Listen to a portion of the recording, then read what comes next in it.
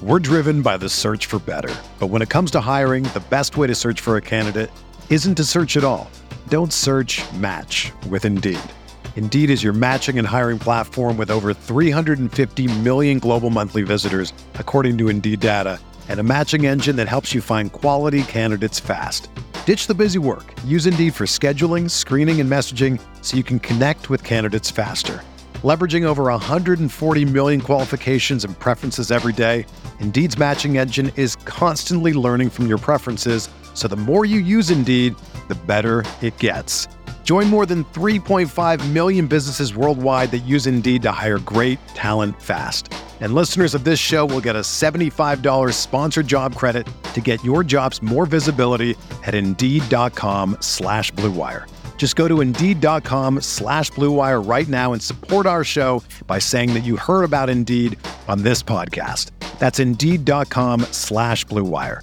Terms and conditions apply. Need to hire? You need Indeed.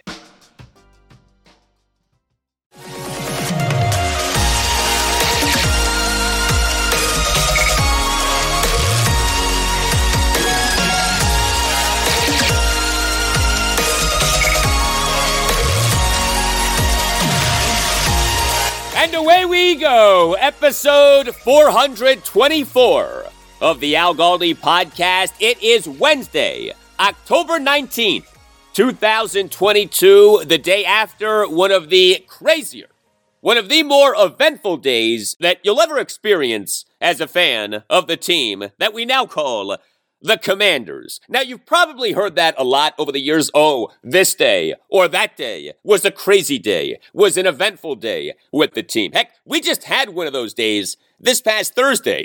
Well, Tuesday was another one of those days. We had Indianapolis Colts owner and CEO Jim Irsay becoming the first NFL owner to publicly question whether our Commanders co-owner and co-CEO Dan Snyder should remain as an owner of the Commanders. We had the Commanders officially declaring that Taylor Heinicke will be their starting quarterback in place of the injured Carson Wentz for this Sunday afternoon's game against the Green Bay Packers at FedEx Field at 1.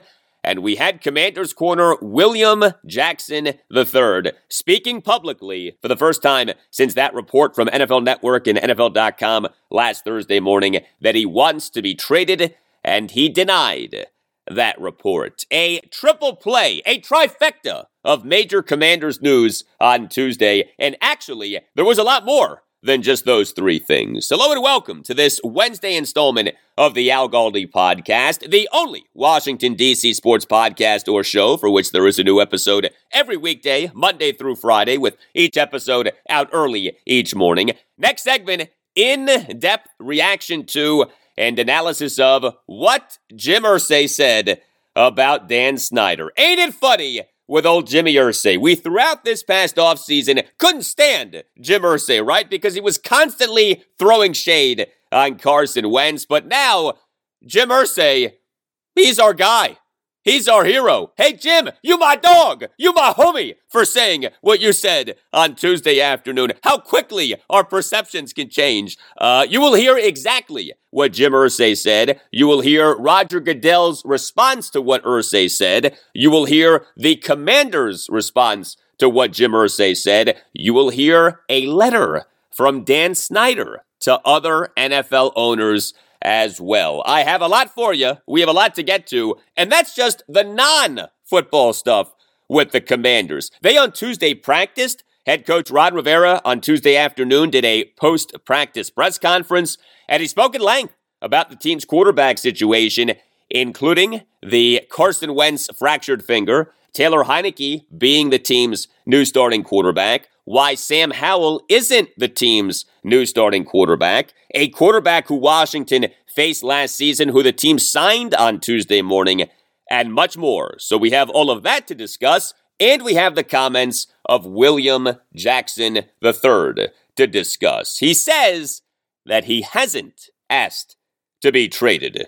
You'll hear what he said about that, about his rocky tenure with Washington, and about his ailing back. And I have a few thoughts on what WJ3 had to say. Also on the show, I'm talking Wizards. I'll welcome on Wizards insider Chase Hughes of NBC Sports Washington to preview the Wizards 2022-2023 regular season. Are the Wizards finally, mercifully, going to be better on defense? What kind of a season is Bradley Beal going to have off having been re-signed to that 5-year, $251 million Supermax contract? All of that and a lot more with the great Chase Hughes later in the show. You can tweet me at Al Galdi. You can email me, the Al Galdi podcast at yahoo.com. Lots of feedback of what Jim Irsay said on Tuesday afternoon. Tweet from Frank. Thank God for Jim Irsay. Tweet from RJD. Can't wait for the midfield photo of Danny and Jim. That was funny, RJD. Well done.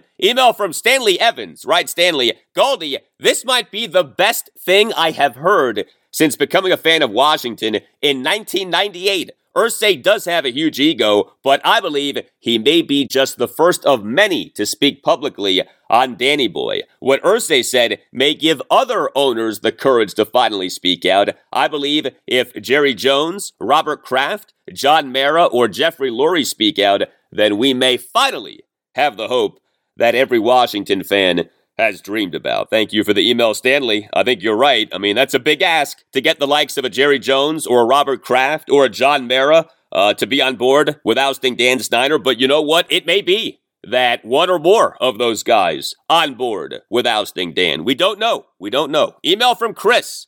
Writes Chris, with the Irsay quotes, can you please ask your reporter contacts to ask league folks about a new rebranding likelihood / logistics / timeline if we get a new owner? Thank you for the email, Chris. Man, what if the Commanders ultimately not only get a new owner, but another new name? How many name changes are we going to go through here? Although, what if? What if the Commanders got a new owner and went back to the name Redskins? Could you imagine that?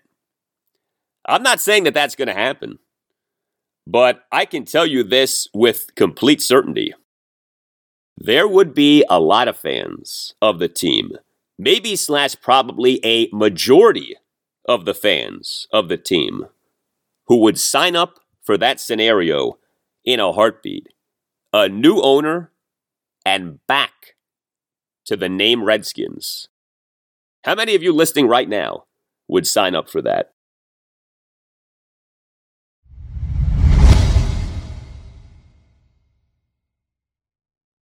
If you would like to sponsor the Al Galdi podcast, if you would like to advertise your business or practice on the pod and reach thousands of people every episode and utilize the power of the pod, hit us up. The email address is the Al Galdi podcast at yahoo.com. I have said many times that the people who truly run the NFL are the owners of NFL teams. NFL Commissioner Roger Goodell doesn't truly run the NFL. His bosses, owners of NFL teams, truly run the NFL. And so Dan Snyder being ousted from his official position with the Commanders, co-owner and co-CEO, has always come down to what the other NFL owners think. At the end of the day, it doesn't matter what Goodell thinks. It doesn't matter what the media thinks. It doesn't matter what fans think. What matters is what other NFL owners think. The NFL is a mafia, and the owners of NFL teams are the made men and women. You're a made person until you're no longer a made person, and once you're no longer a made person, you're done. What would make Dan done isn't what I say, or what you say, or what a hashtag says, or what a report from ESPN says, or what a report from the Washington Post says, or what Congress says. No, what would make Dan done is what the other NFL owners say. And so the reason, more than any other, to believe that Dan Snyder actually, truly could be ousted as Commanders owner has been the many indications this year that other NFL owners are turning on Dan. That bombshell report from ESPN last Thursday morning had been the latest indication. One veteran NFL owner was quoted in the piece as saying, quote, "All the owners hate Dan," end quote. Also, the piece included the following, quote, "Many owners and top league executives tell ESPN they would like to see Snyder removed as owner. It would clean the slate for a storied team and a cherished fan base and reignite the pursuit for a desperately needed stadium," end quote. Well, now we have what happened on Tuesday afternoon. Beginning on Tuesday was the NFL's Fall League meeting in Manhattan, New York. This is a gathering of NFL owners. This is a gathering of made men and women. One of the things that you get at the Fall League meeting is owners talking with reporters in rather casual settings. Reporters will approach owners and get their comments on things. These comments aren't even made at formal press conferences. An owner who likes to talk and who, as you likely know, has quite a background is Indianapolis Colts owner and CEO Jim Irsay. Jim Irsay is 63. The NFL in September 2014 suspended Jim Irsay for 6 games and fined him $500,000. This for pleading guilty to a misdemeanor count of operating a vehicle while intoxicated in an incident in March 2014. Irsay admitted to a judge that he was under the influence of oxycodone and hydrocodone. Well, Jim Irsay on Tuesday became the first NFL owner to publicly question whether Dan Snyder should remain as Commanders owner. This was a massive moment in the Dan Snyder saga. Don't let anyone tell you otherwise. Now, Irsay did not say that Dan definitely should be removed as Commanders owner, but Irsay spoke at length, and the crux of what he said was that it may well be that Dan should be removed as Commanders owner. The money quote from Irsay was the following. Here you go. It's a difficult situation. I believe that there's merit to remove him as owner of the Redskins. I think it's something that we have to review. We have to look at all the evidence, and we have to be thorough in going forward. So, Jim Irsay on Dan Snyder, quote, "I believe that there's merit to remove him as owner of the Redskins," end quote. That right there was the quote heard round the NFL, and Jim even said Redskins and not Commanders. Jim gets bonus points for that. Jim Irsay saying that he believes that there's merit to removing Dan Snyder as owner of the Commanders. This wasn't a fan saying this. This wasn't a member of the media saying this. This wasn't a member of Congress saying this. This was an NFL owner, a made guy saying this. And I know there are people saying, yeah, but the owner was Jim Irsay. Look at his history. I know. I hear you. But A, he's still an NFL owner, i.e., he's still a made guy. And B, the fact that he has the history that he has in an odd way may well empower him because he may feel like he has nothing to hide. He may feel that his skeletons already are out of the closet. And so he doesn't fear whatever might be said or might be leaked about him. Irsay went on Tuesday. Here was some more from him. Well, I just think what's happened in the workplace, having 3 daughters, 7 granddaughters, to me, it's something that I think serious consideration has to be given to the removal, and we have complete authority to do that. Of him or just or the family, period? I think in general of him being removed and selling the franchise. So how about that from Jim Irsay on Dan Snyder on Tuesday afternoon? Quote, "Serious consideration has to be given to the removal and we have complete authority to do that, end quote. Now, as you can imagine, Dan Snyder was furious over Jim Irsay saying this stuff publicly. A statement from a Commander spokesperson late Tuesday afternoon, quote, "It is highly inappropriate, but not surprising that Mr. Irsay opted to make statements publicly based on falsehoods in the media.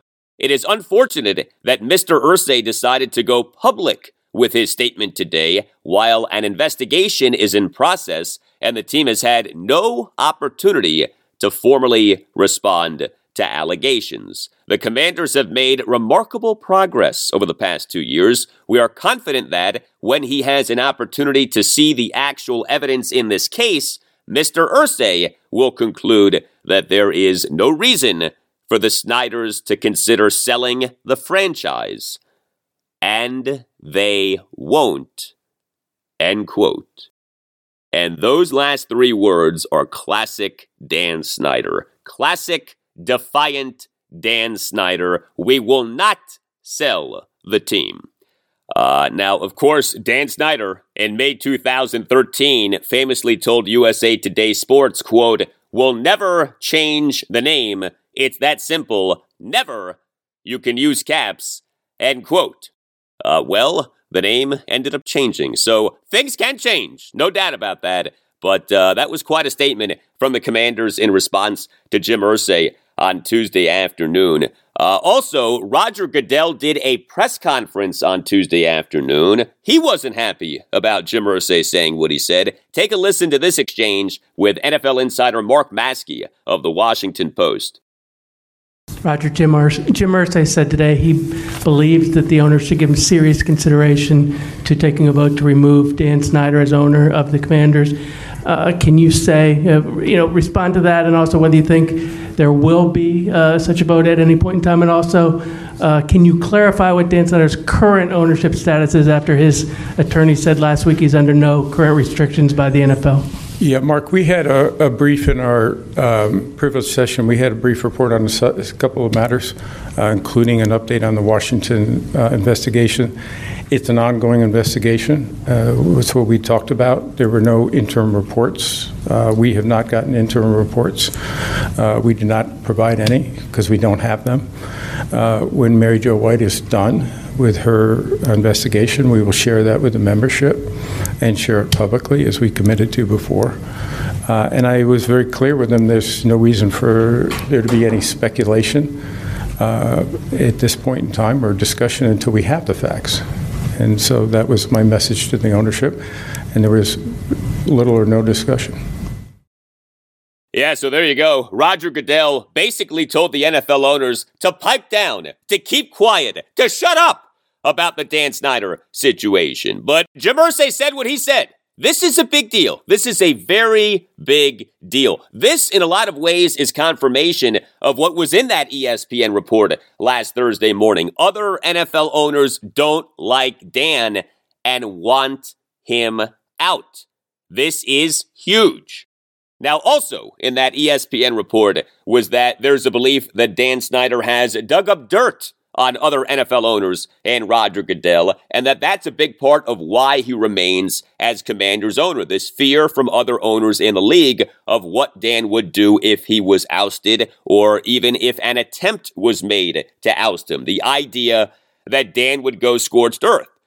We on Tuesday had a letter from Dan Snyder to other NFL owners. How about this? Quote, "I hope that you and your family are doing well.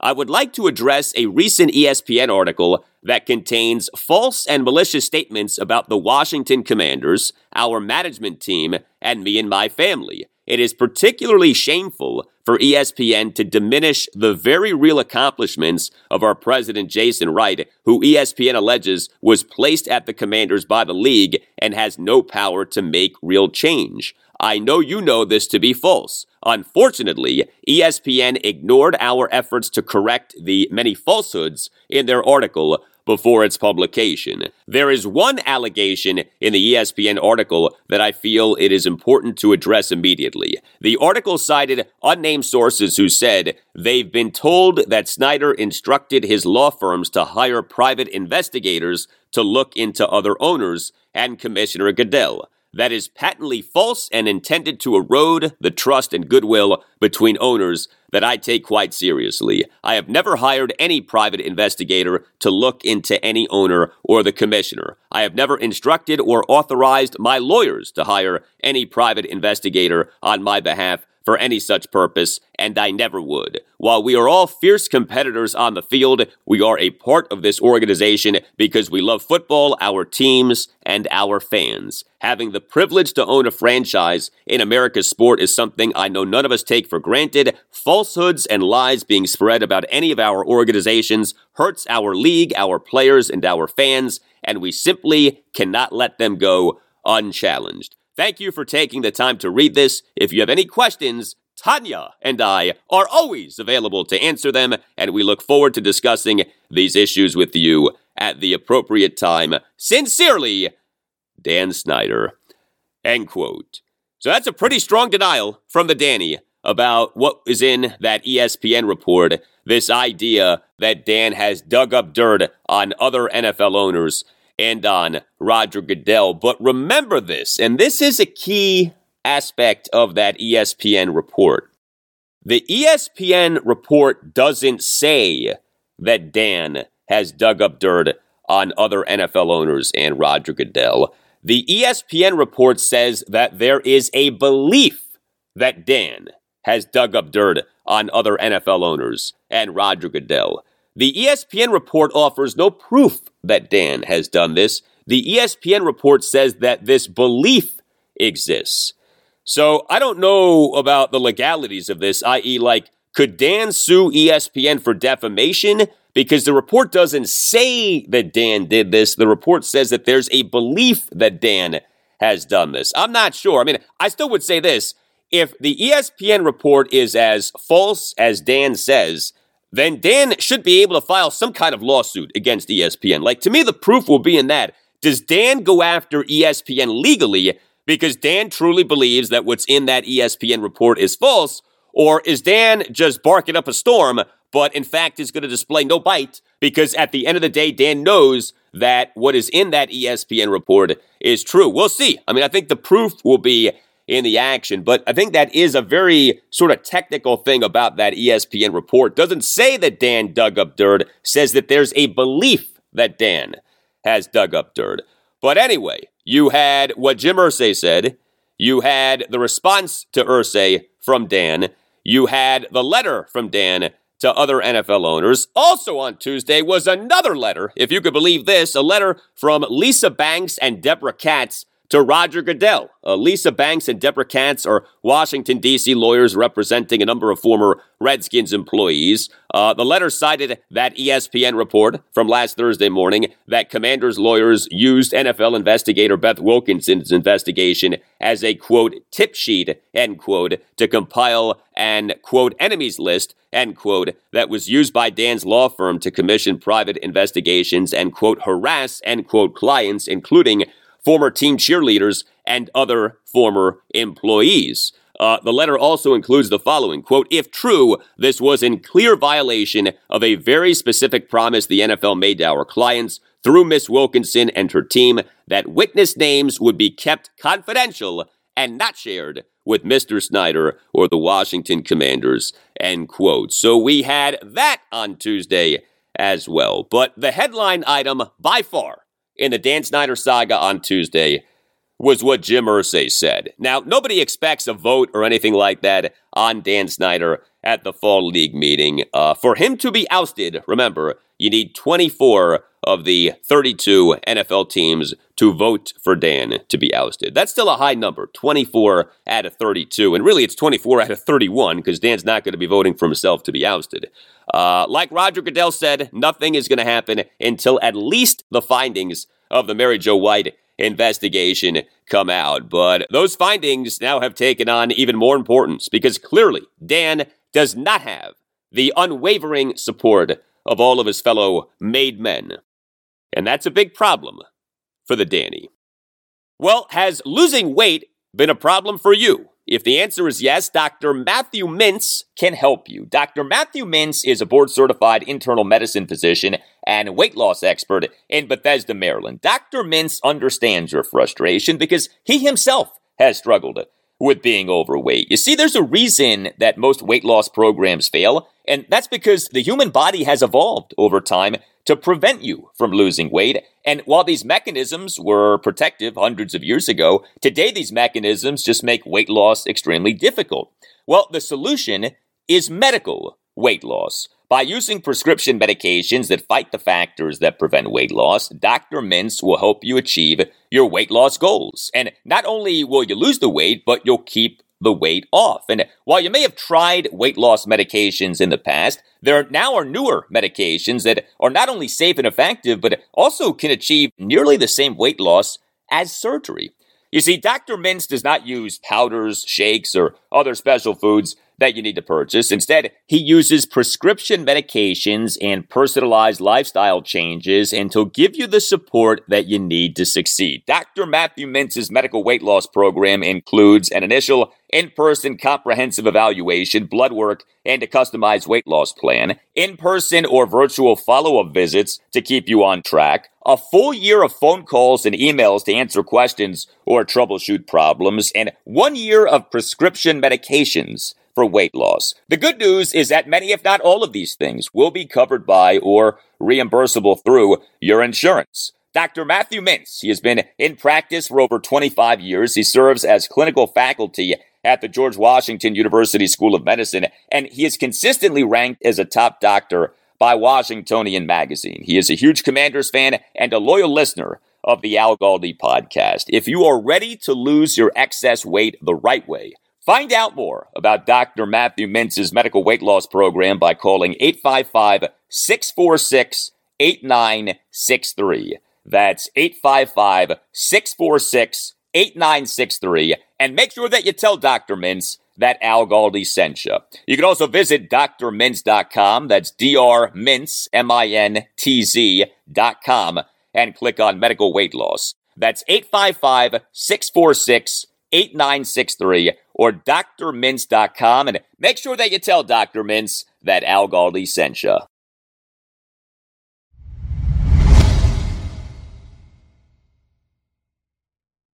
All right, so the 2-4 Commanders on Tuesday practiced for the first time since their 12-7 win at the Chicago Bears this past Thursday night. This also was the Commanders' first practice since the team on Monday evening announced that quarterback Carson Wentz on Monday underwent surgery to address a fractured finger on his right hand, his throwing hand. He suffered the broken finger in that win at the Bears. The Commanders have not put out a timetable for Carson's recovery, although NFL insiders Ian Rappaport and Mike Garafolo of NFL Network and NFL.com on Monday afternoon reported that Carson is facing a recovery time of roughly 4 to 6 weeks. And so the Commanders on Tuesday afternoon officially announced that Taylor Heinicke will be the Commanders' starting quarterback for this Sunday afternoon's game against the 3-3 Green Bay Packers at FedEx Field at 1.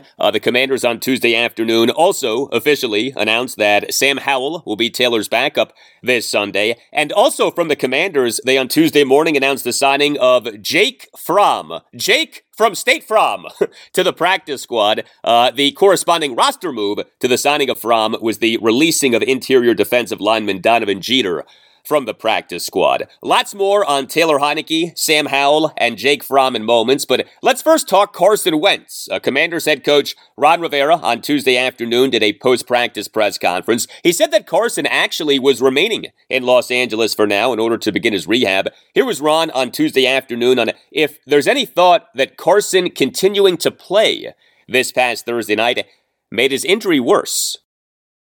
Not necessarily. And again, I couldn't tell you that or not. I mean, he played a heck of a game, and he really did, all things considered. There's no doubt that Carson Wentz displayed major toughness in the win at the Bears. I talked about this on Monday's show, episode 422. Carson, this past Thursday night, played through 3 ailments. Carson went into the game with a right biceps tendon strain that he suffered in the loss to the Tennessee Titans at FedEx Field in Week 5. NFL insider Tom Pelissero of NFL Network and NFL.com reported that last Thursday morning. B, Carson in the second quarter suffered that fractured finger on his right hand. And C, Carson on the final snap of the third quarter hurt his right ankle.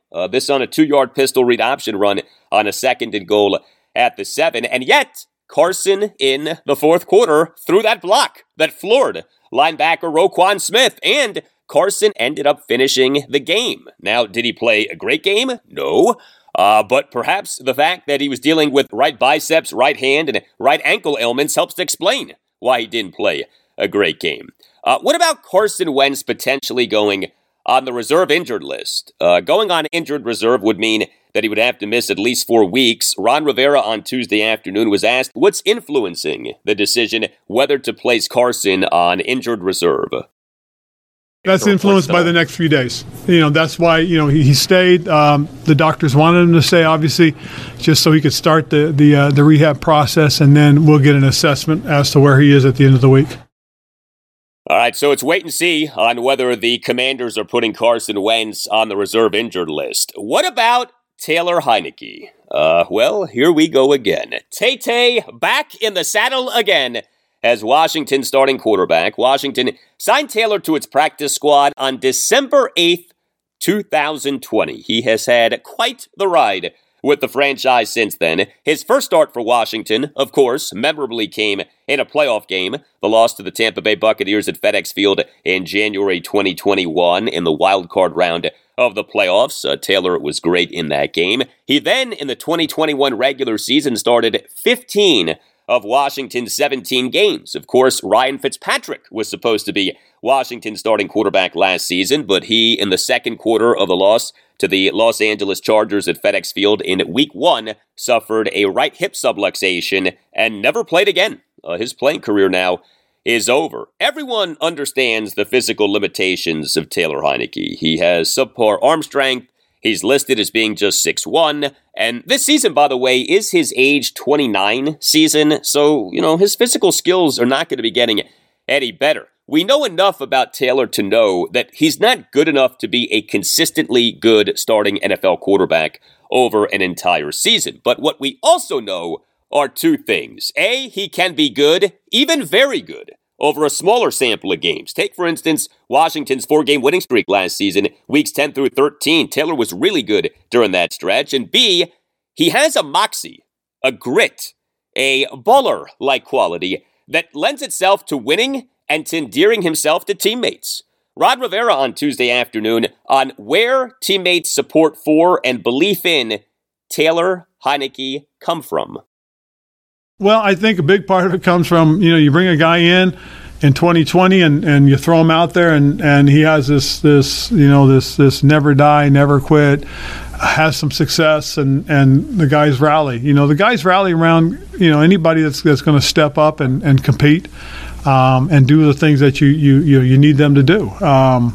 And it's kind of that underdog story. I mean, that's a little bit of that too as well. So, it's kind of exciting, and we'll see how it goes.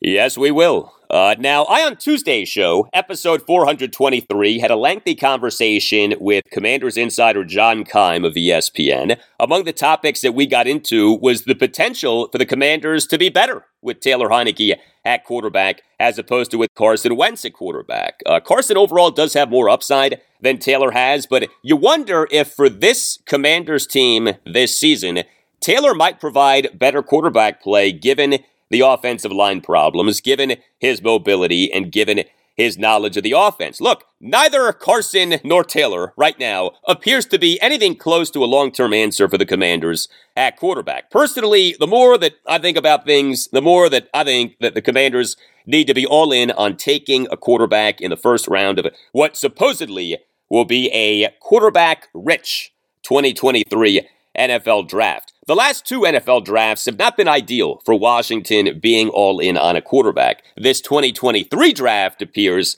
as if it'll be a different story, but we're still 6+ months away from the 2023 draft. What about the now? Ron Rivera on Tuesday afternoon on the potential for Taylor Heinicke to provide a spark for the Commanders' offense. Well, I think because of the familiarity and the things that we do, it'll be an easy transition for us. I think with Taylor too, there is always that ability to run the ball. He's got a little bit of that in him, so it'll be interesting, because the things that we'll do, we'll most certainly do will match his skill set. And notable to hear Ron Rivera say that. Obviously, Taylor Heineke's skill set includes mobility, right?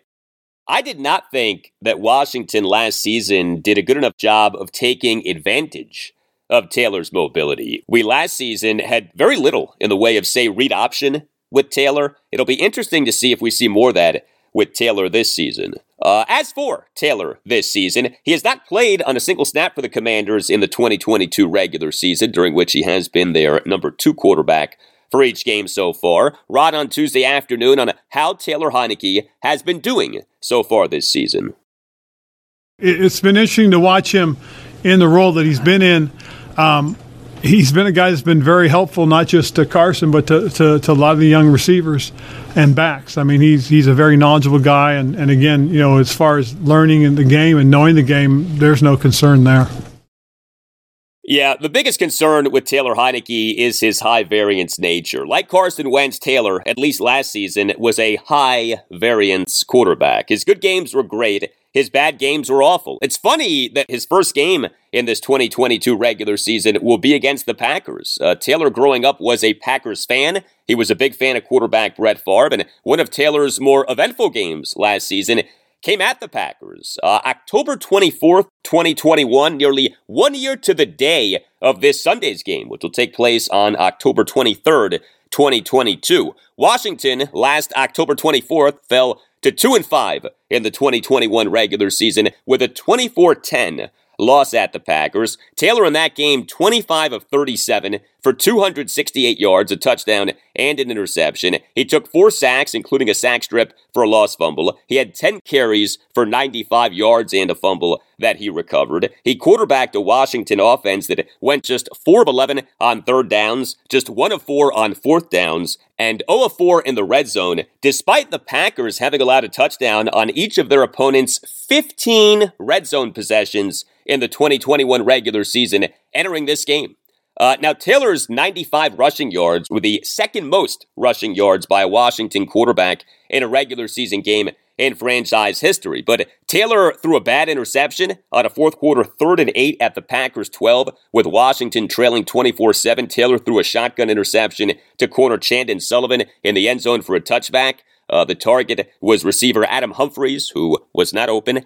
And Taylor had a major boo-boo on what should have been a touchdown run. On a third quarter 3rd and goal at the 3, Taylor dropped down too soon, and thus his left knee was down at the 1, and he was ruled to have given himself up on what ended up being a 2-yard shotgun scramble upon replay review. And then on the next snap, a 4th and goal at the 1, Taylor fumbled on a quarterback sneak run for no gain. He did recover the football and then extended it past the goal line, but that did not count for a touchdown as he was ruled down prior to the extension. Washington challenged. The runner broke the plain ruling, but the initial call was upheld. That was a brutal sequence in that game, and that was really one of the more brutal back-to-back snap sequences of Washington's 2021 season. Rod Rivera on Tuesday afternoon with some thoughts on Taylor Heinicke facing the Packers this Sunday afternoon, off having faced them last season.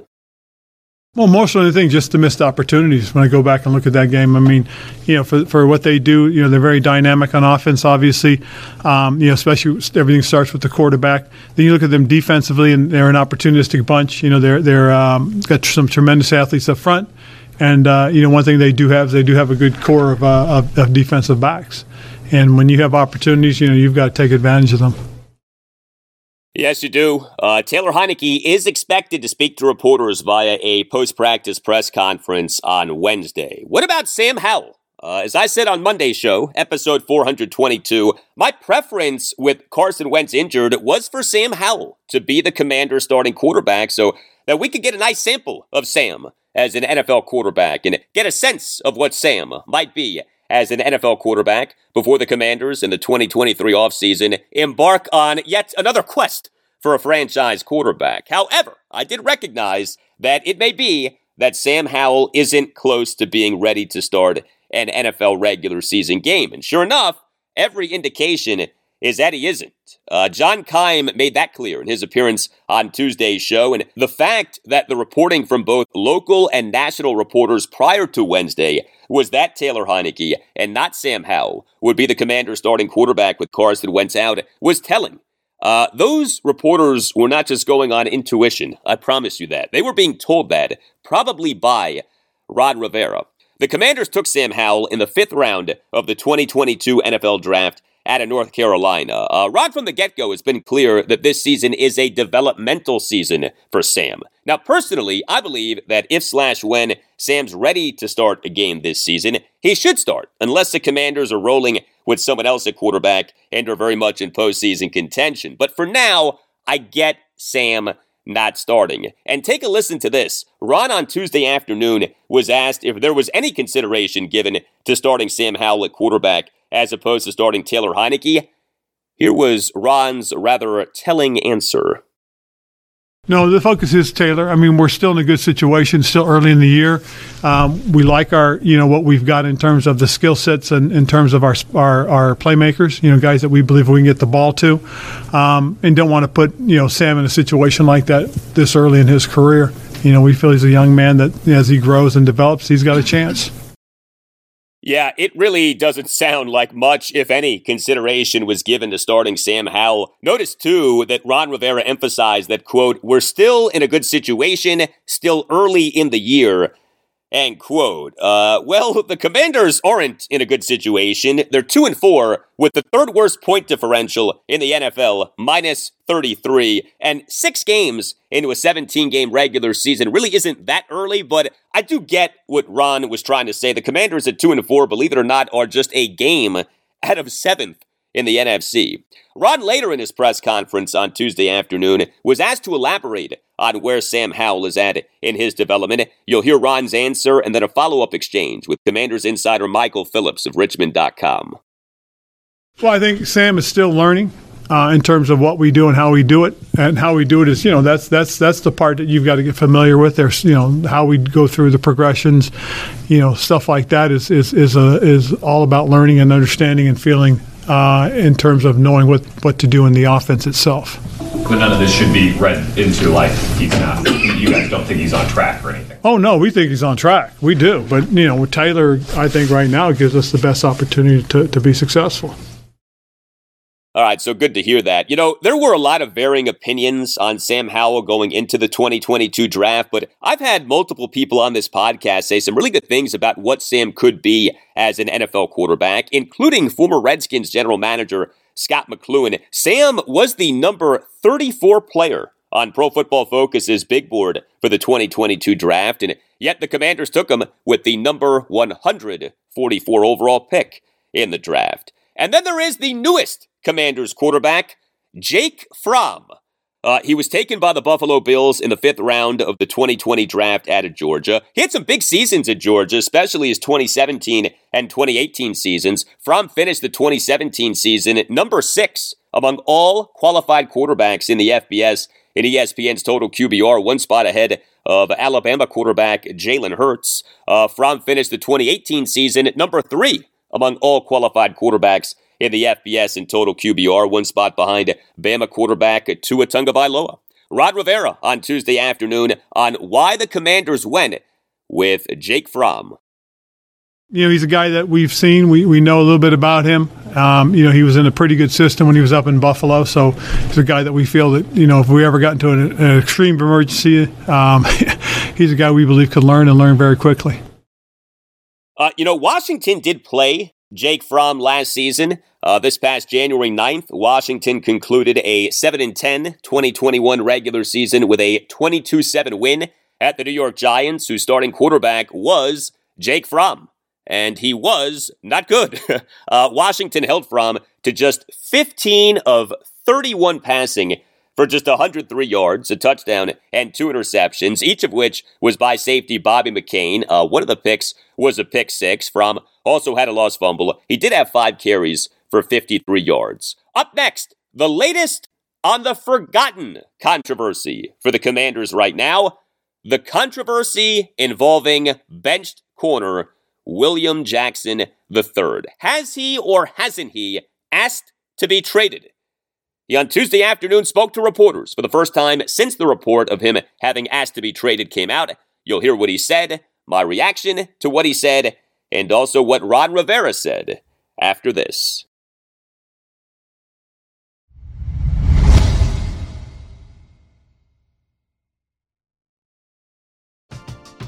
We're driven by the search for better. But when it comes to hiring, the best way to search for a candidate isn't to search at all. Don't search, match with Indeed. Indeed is your matching and hiring platform with over 350 million global monthly visitors, according to Indeed data, and a matching engine that helps you find quality candidates fast. Ditch the busy work. Use Indeed for scheduling, screening, and messaging so you can connect with candidates faster. Leveraging over 140 million qualifications and preferences every day, Indeed's matching engine is constantly learning from your preferences, so the more you use Indeed, the better it gets. Join more than 3.5 million businesses worldwide that use Indeed to hire great talent fast. And listeners of this show will get a $75 sponsored job credit to get your jobs more visibility at Indeed.com/Blue Wire. Just go to Indeed.com/Blue Wire right now and support our show by saying that you heard about Indeed on this podcast. That's Indeed.com/Blue Wire. Terms and conditions apply. Need to hire? You need Indeed. Whether you're a world-class athlete or a podcaster like me, we all understand the importance of mental and physical well-being and proper recovery for top-notch performance. That's why I'm excited that Unified Healing is sponsoring this podcast. Unified Healing is a new and super innovative global network of wellness centers powered by Energy Enhancement System, or EE System. If you haven't heard of the EE System, you'll want to listen up. This technology promotes wellness, deep relaxation, purification, and rejuvenation. In hundreds of locations across the globe, access to a center is easy and affordable. Interested in experiencing the EE System technology for yourself? Go to unifiedhealing.com/Blue Wire to learn more and find a center near you. That's UNIFYDhealing.com/Blue Wire. No material or testimonials on the Unified Healing website are intended to be viewed as medical advice or a substitute for professional medical advice, diagnosis, or treatment. Always seek the advice of your physician or other qualified healthcare provider with any questions you may have regarding a medical condition or treatment and before undertaking a new healthcare regimen, including EE System.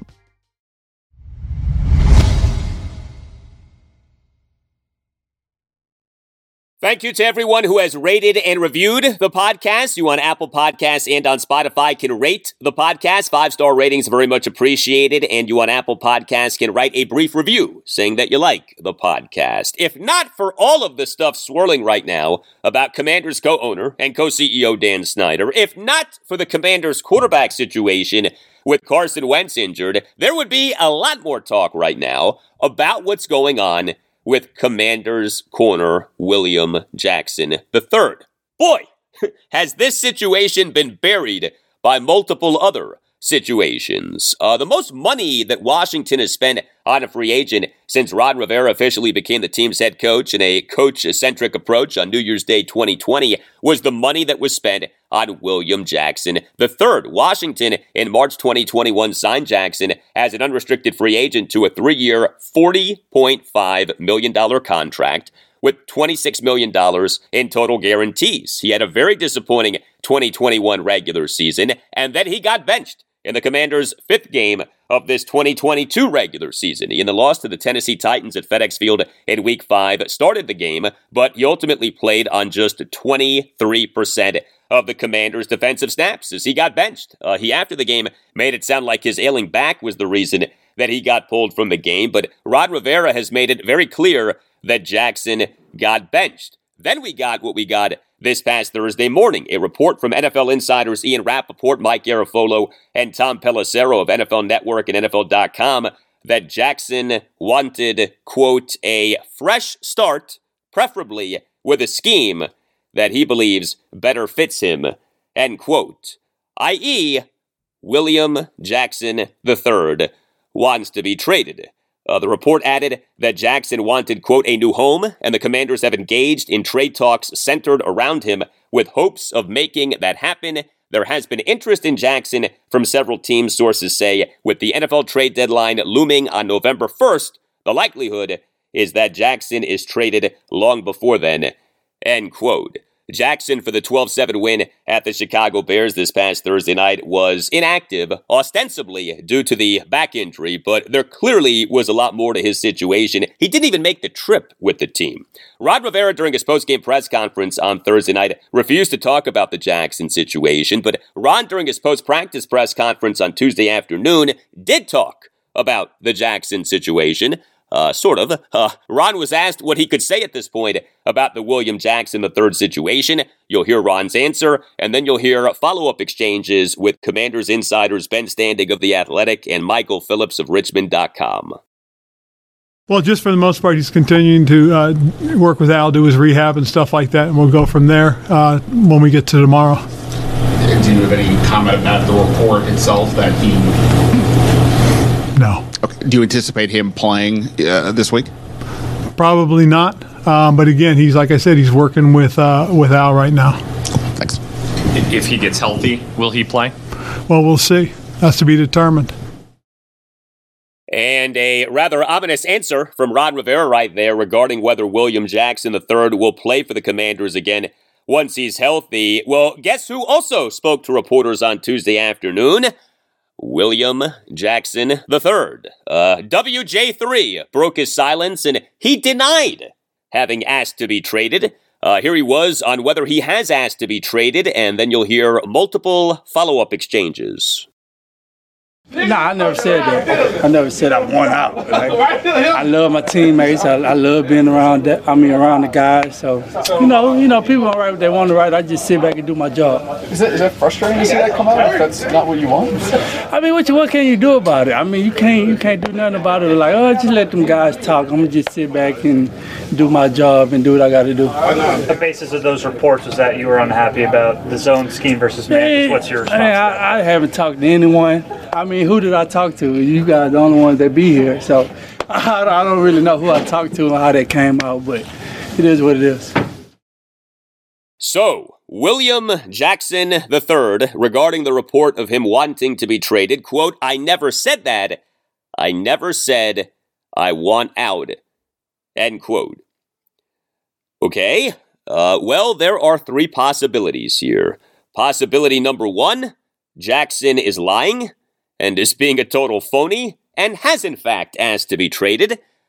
Possibility number two, Jackson technically didn't say that he wanted to be traded. His agent said that Jackson wanted to be traded. Or Jackson hinted at wanting to be traded but didn't explicitly say that he wanted to be traded. Perhaps there is a very lawyerly parsing of words going on here. And possibility number three, Jackson truly doesn't want to be traded, never asked to be traded, nor hinted at wanting to be traded, nor had someone convey the message that he wanted to be traded. And this report from Ian Rappaport, Mike Garafolo, and Tom Pelissero on Thursday morning was fake news.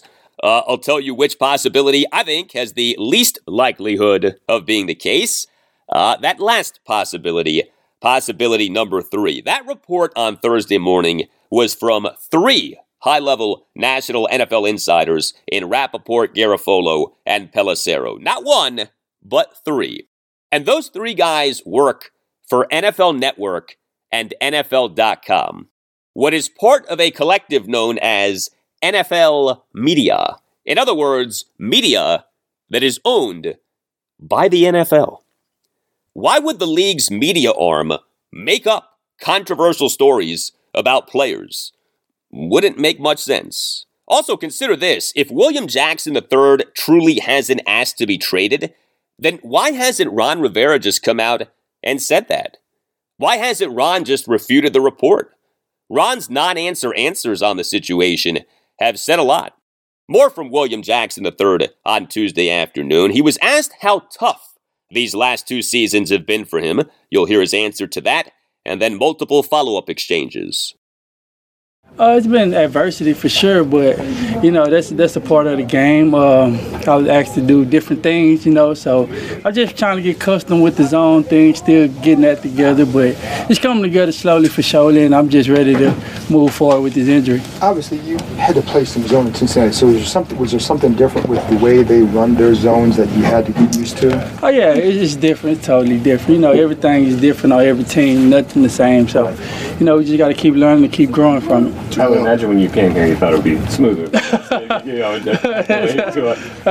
always the plan, man. We thought it was going to be smoother, but it's some adversity hit, so it's all good. You expressed a lot of confidence this summer about it being year 2 and you having more comfort. Has something changed since then, or something got in the way of you being maybe more comfortable?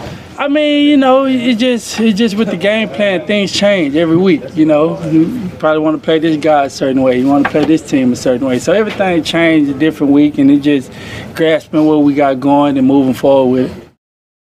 Yeah, the man zone thing, I talked about that with Commanders insider John Keim of ESPN on Tuesday's show, episode 423. The man zone thing with William Jackson III has become overblown. Yes, he is at his best in man coverage. Yes, Washington deserves blame for spending good money on a corner who thrived playing one way and has asked him to play a good bit another way. But also, yes, Jackson, during his time with Washington, also has struggled quite a bit in man coverage. It's not like Jackson with Washington has been outstanding in man coverage and hideous in zone coverage. He has had problems in both man and zone coverages. Every NFL defense plays a mixture of man and zone. You can't just play one and not the other. No team does that. The bottom line with this William Jackson III situation is that the signing has been a bust. Okay? It almost doesn't matter whether he is asked to be traded. The signing has been a bust.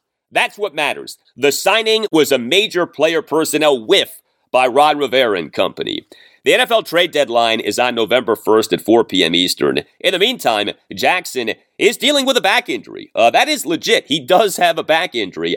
Here was William Jackson III with reporters on Tuesday afternoon on his back, and you'll hear multiple follow-up exchanges. I'm still getting there, man. Just a disc that's pinching my nerve. So, that's something over time. So I'm just working on that to get myself ready to play. Did that happen on a certain play, or is that just after a week of practice? I was dealing with it throughout the summer, and I think it just kept going, lingering it on. It got worse after I kept running and cutting. So it was just something that I wish I could have caught early. How specifically, does it affect? Does it make you less fast? How does that affect you? So you can't get in your stance, you can't open up and run. I mean, your back connected to a lot of things, and all you can do is fight through it. As a football player, that's what we taught to do, is fight through things, but that's one of those things that you just got to let heal on its own. Yes, you do. You know what's crazy, though? The Commanders' defense right now is just fine without William Jackson III. Do you know that the Commanders, through Week 6, are number 11 in the NFL in total defense per Football Outsiders DVOA metric for the 2022 regular season? Number 11 in total defense. Not bad. Also, the Commanders, through Week 6, are number 3 in the NFL in lowest opponent's third down efficiency for the 2022 regular season. Number 3 in third down defense.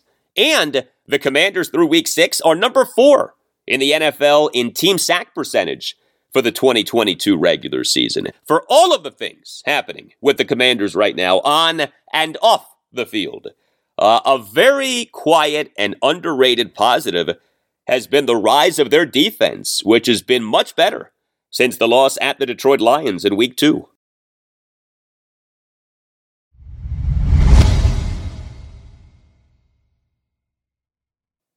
All right, time now to talk Wizards. I said, time now to talk Wizards. The damn Washington Wizards. Yes, thank you, Stephen A. Smith. The Wizards, they will begin their 2022-2023 regular season on Wednesday night at the Indiana Pacers at 7. This is season 2 for the Wizards with head coach Wes Unseld Jr. The Wizards coming off missing the NBA playoffs last season For a third time in 4 seasons, there is with the Wizards the much larger picture of the franchise having not had at least 50 wins in a regular season since the 1978-79 season, nor having advanced past the second round of the playoffs since that 78-79 season. So what to expect this season? I'm very pleased to welcome back to the Al Galdi podcast Wizards insider Chase Hughes of NBC Sports Washington. You can follow him on Twitter at Chase Hughes NBCS. He is a must-follow on Twitter if you're a Wizards fan. Hey, Chase, how are you? I'm doing great. It's good to be back on with you, and thanks for the kind words. No problem. Much deserved. Looking at the Wizards offseason, the re-signing of Bradley Beal to the 5-year Supermax contract, trading Kentavious Caldwell-Pope and Ish Smith to the Denver Nuggets for Monte Morris and Will Barton, signing unrestricted free agent DeLon Wright, taking Johnny Davis with the number 10 pick in the 2022 NBA draft, losing Thomas Bryant, Raul Neto, and Thomas Satoransky in free agency. Netting things out, are the Wizards better going into this season than the Wizards were last season? I think they are, and my big takeaway from the offseason was that in retrospect, it became clear to me that their big offseason move was made in February at the deadline when they acquired Kristaps Porzingis. By the end of the season, they had not seen Bradley Beal and Kristaps Porzingis play together. They had not seen them on the court together with Kyle Kuzma. So I think they looked at that trio and they said, how can we build around those 3 guys? And I think they did a nice job in free agency and with trades. They had a opening at point guard. They found a guy in Monte Morris who proved last year in Denver that he's a capable starting point guard and maybe has some upside to be more than that over time. I really like the DeLon Wright signing. They needed size at point guard. They needed defense, and he's got a long proven track record of being a disruptive defender on the perimeter. Will Barton is instant offense, whether he's in the starting lineup or on the bench. He's a longtime veteran with a long track record of scoring a lot of points in a hurry. So I think they did get better. I think they're deeper. I think they're more balanced. I also thought some of those things about the team last year, and they started out 10-3, and we all know what happened after that. So we'll see how things go. I think their success will be determined by their defense, of course. We know that. Also, their three-point shooting. They were the worst three-point shooting team in the league last year. And also how they navigate a much deeper Eastern Conference. Like I've been telling people recently, like the peak John Wall and Bradley Beal years, they won 49 games in 2016-17, but I think the best team they had would have been like an 8 or 9 seed in this Eastern Conference. It's a completely different story. So health obviously is going to be a big factor, but I do think they're more balanced and they have a higher upside than they did last season. You said the magic word, defense. There may be no Washington, D.C. sports tradition that has gone on for longer than the tradition of every October, the Wizards talking about needing to be better defensively and people like us wondering if the Wizards will be better defensively. With the exceptions of a few seasons when Randy Whitman was head coach, the Wizards have been bad defensively for years. So I ask you, will the Wizards this season be better defensively? I think they will. I mean, I'm not going to predict that they're going to go from 25th in defense to top 10, but I think they could be a little bit closer to league average. And if they have the type of offense that I think they'll have, which is at a minimum one that's going to probably score a lot of points, we'll see how efficiently they do that, then maybe it could be a winning formula. But I think Monte Morris will provide a little bit more resistance at the point guard spot. DeLon Wright, I think, is going to be a real asset on that end of the floor. He's one of the best players in the league at forcing turnovers. If you look at his steals per 36 minutes, it compares, favorably against the best players in the league. I think he was third last year. Matisse Thybulle and Gary Payton II were the only 2 players ahead of him, and they were some of the best defenders on the perimeter in the league last year. They've got 2 capable rim protectors in Kristaps Porzingis and Daniel Gafford. When they acquired Porzingis last year, they were one of only 2 teams with 2 guys on their roster averaging at least 1.5 blocks per game. It's a lot more than blocking shots. You got to alter a lot of shots. There's a lot that goes into having a good defense, but I think the pieces are there. And I've asked players, what was missing last year that needs to be in place this year? What are the key ingredients? And they've pointed a lot to intangibles like communication, effort level. But I think there's also been a mindset, particularly from some of the top players on the team, like Bradley Beal and Kyle Kuzma, that those guys, while they have offensive reputations, they need to commit to the defensive end. They need to set the tone because they are the high-profile players on the team, and they feel like if they play defense and they give a lot of effort on that end of the floor, then everyone else will have to follow suit. I totally agree with that. I think that the defensive effort put forth by Bradley Beal and Kyle Kuzma is going to matter a lot. And if that effort is high, then I do think that the Wizards have a chance to be a lot better defensively. Regarding the Wizards' collapse last season, you've used a great phrase to describe last season's Wizards, a chemistry experiment gone wrong. In hindsight, a major issue was so many players playing for contracts and thus putting individual needs ahead of team goals. The Wizards for this season do have a number of key players entering contract years in various ways. Could the contract problem again be a problem for the Wizards?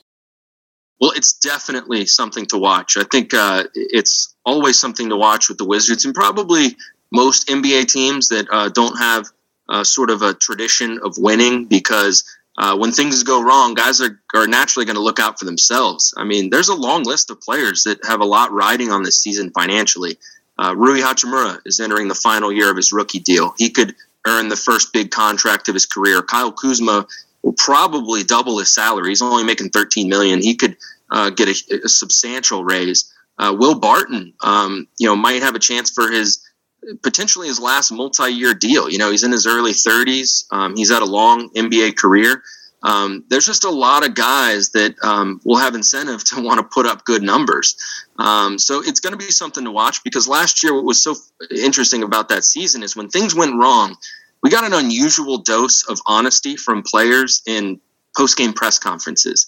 And they talked openly about guys looking for their own shot, not playing team basketball because they were in contract years.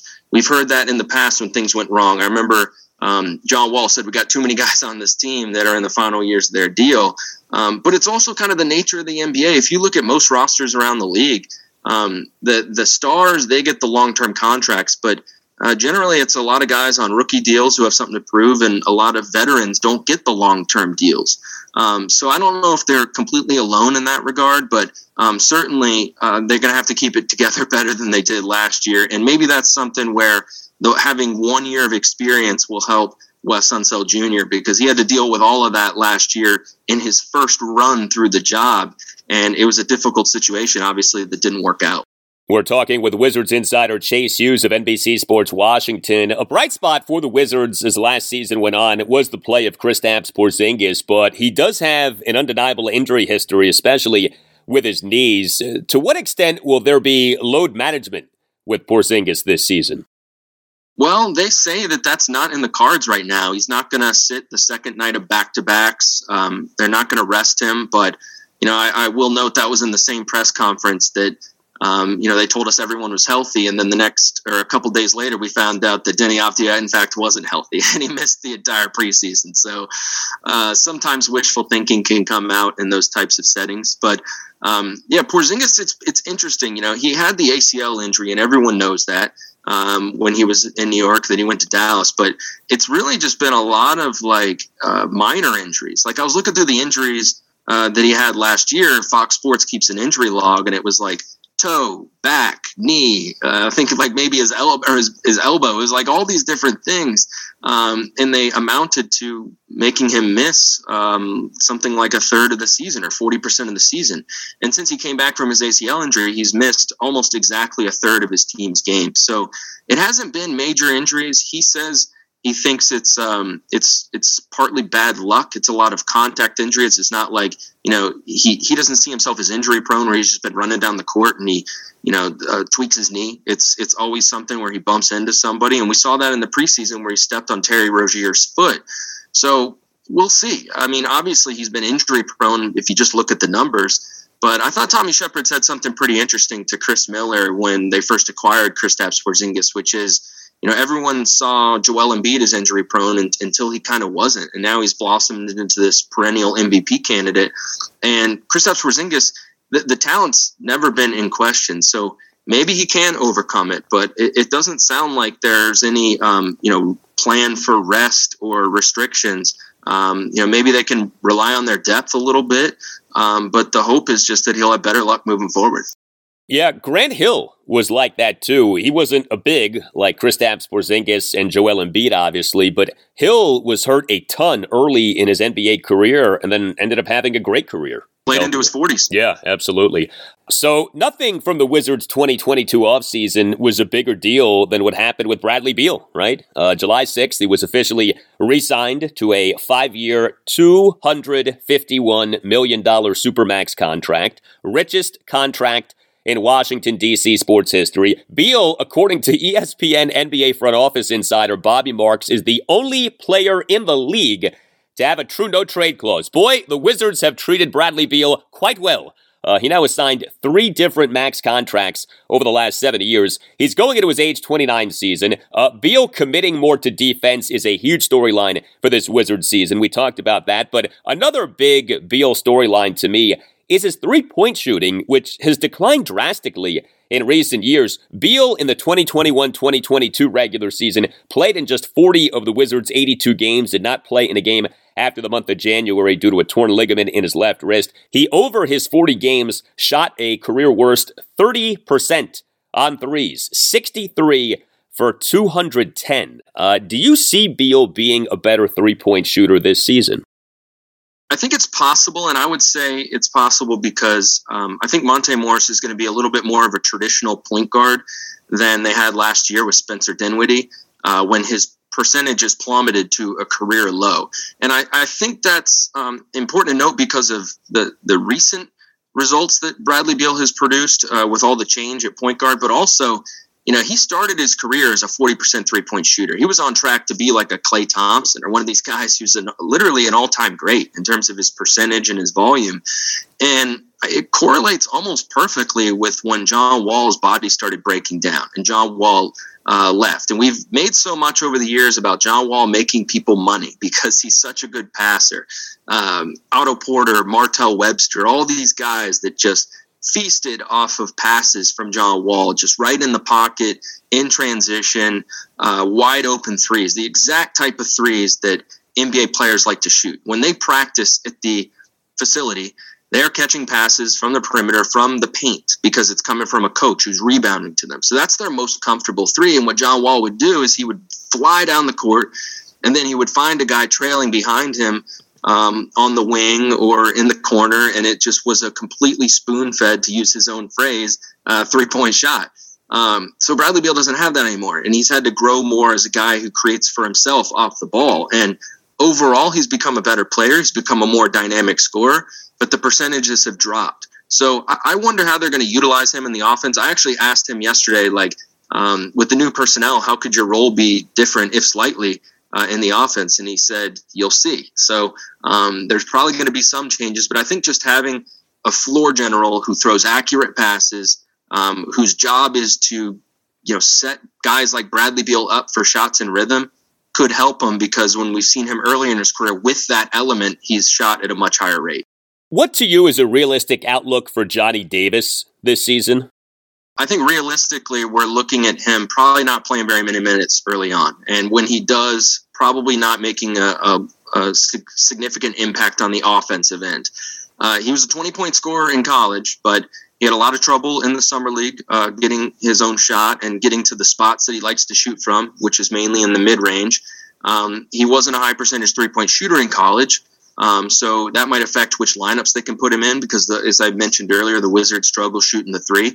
And he struggled in the preseason. He missed his first 13 shots. But I would, I guess, tell Wizards fans to think about more than just his scoring, because that's not all that he was drafted for. He was drafted in part because he is a tough perimeter defender. I think it probably entered the Wizards' thinking when they were on the board at 10 in the draft, who is the best perimeter defender? And they may have highlighted Johnny Davis for that reason.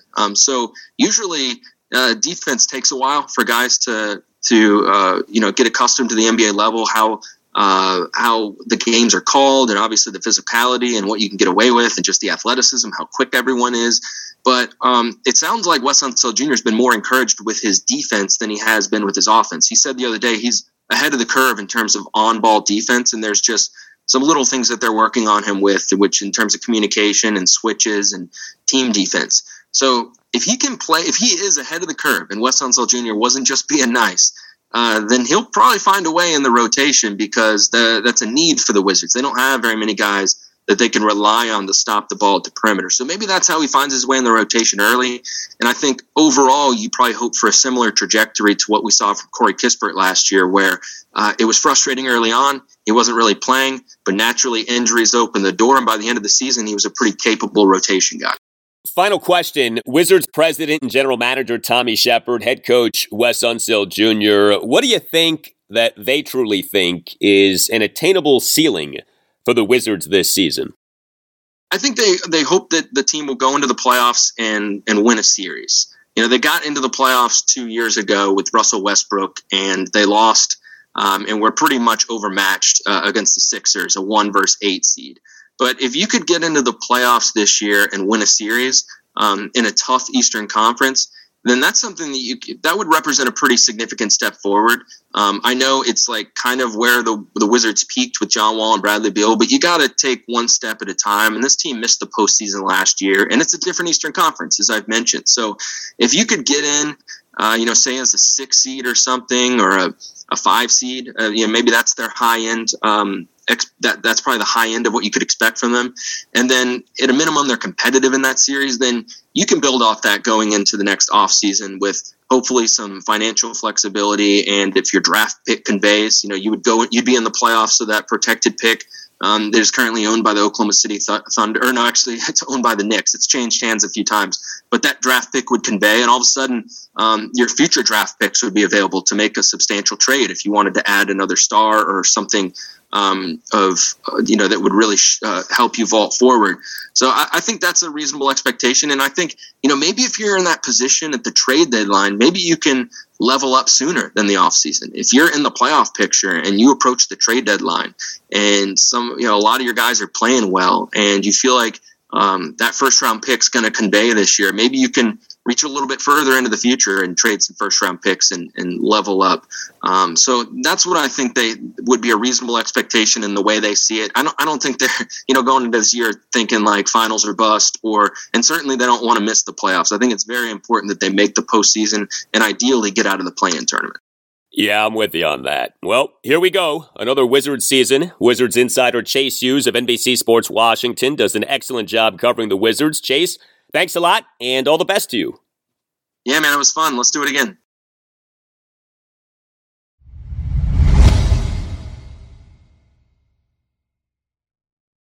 All right, a few quick items before we call it a show. The NHL on Tuesday suspended Capital Center Evgeny Kuznetsov 1 game without pay. This for a high sticking penalty on Vancouver Canucks defenseman Kyle Burroughs in the second period of Monday night's 6-4 Caps win over the Canucks at Capital One Arena. Also, we on Tuesday finally got word on Maryland quarterback Talia Tungavailoa, who in the fourth quarter of the Terrapins' 38-33 win at Indiana this past Saturday suffered what was called a lower right leg injury and was carted off the field. Head coach Mike Loxley on Tuesday said that Talia re-aggravated a sprained right MCL and is a game-time decision for the Terps' homecoming game home to Northwestern this Saturday afternoon at 3:30. So Talia did not suffer a season-ending injury. Good news there.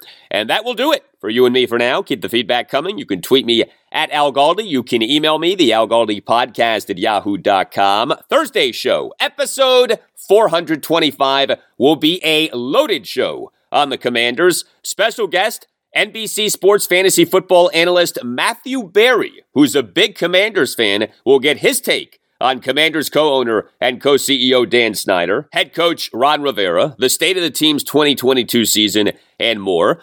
We expect to hear from Ron and from the Commanders' new starting quarterback, Taylor Heineke, via post-practice press conferences on Wednesday, so we'll have a lot to get into as the 2-4 Commanders prepare for this Sunday afternoon's game against the 3-3 Green Bay Packers at FedEx Field at 1. Also on Thursday's show, I'll talk Wizards as their regular season opener is on Wednesday night at the Indiana Pacers at 7. And I'll talk college football, a Goldilocks preview and pick for Virginia, which is at Georgia Tech Thursday night at 7:30. Have a great rest of your Wednesday, and I'll talk to you on Thursday.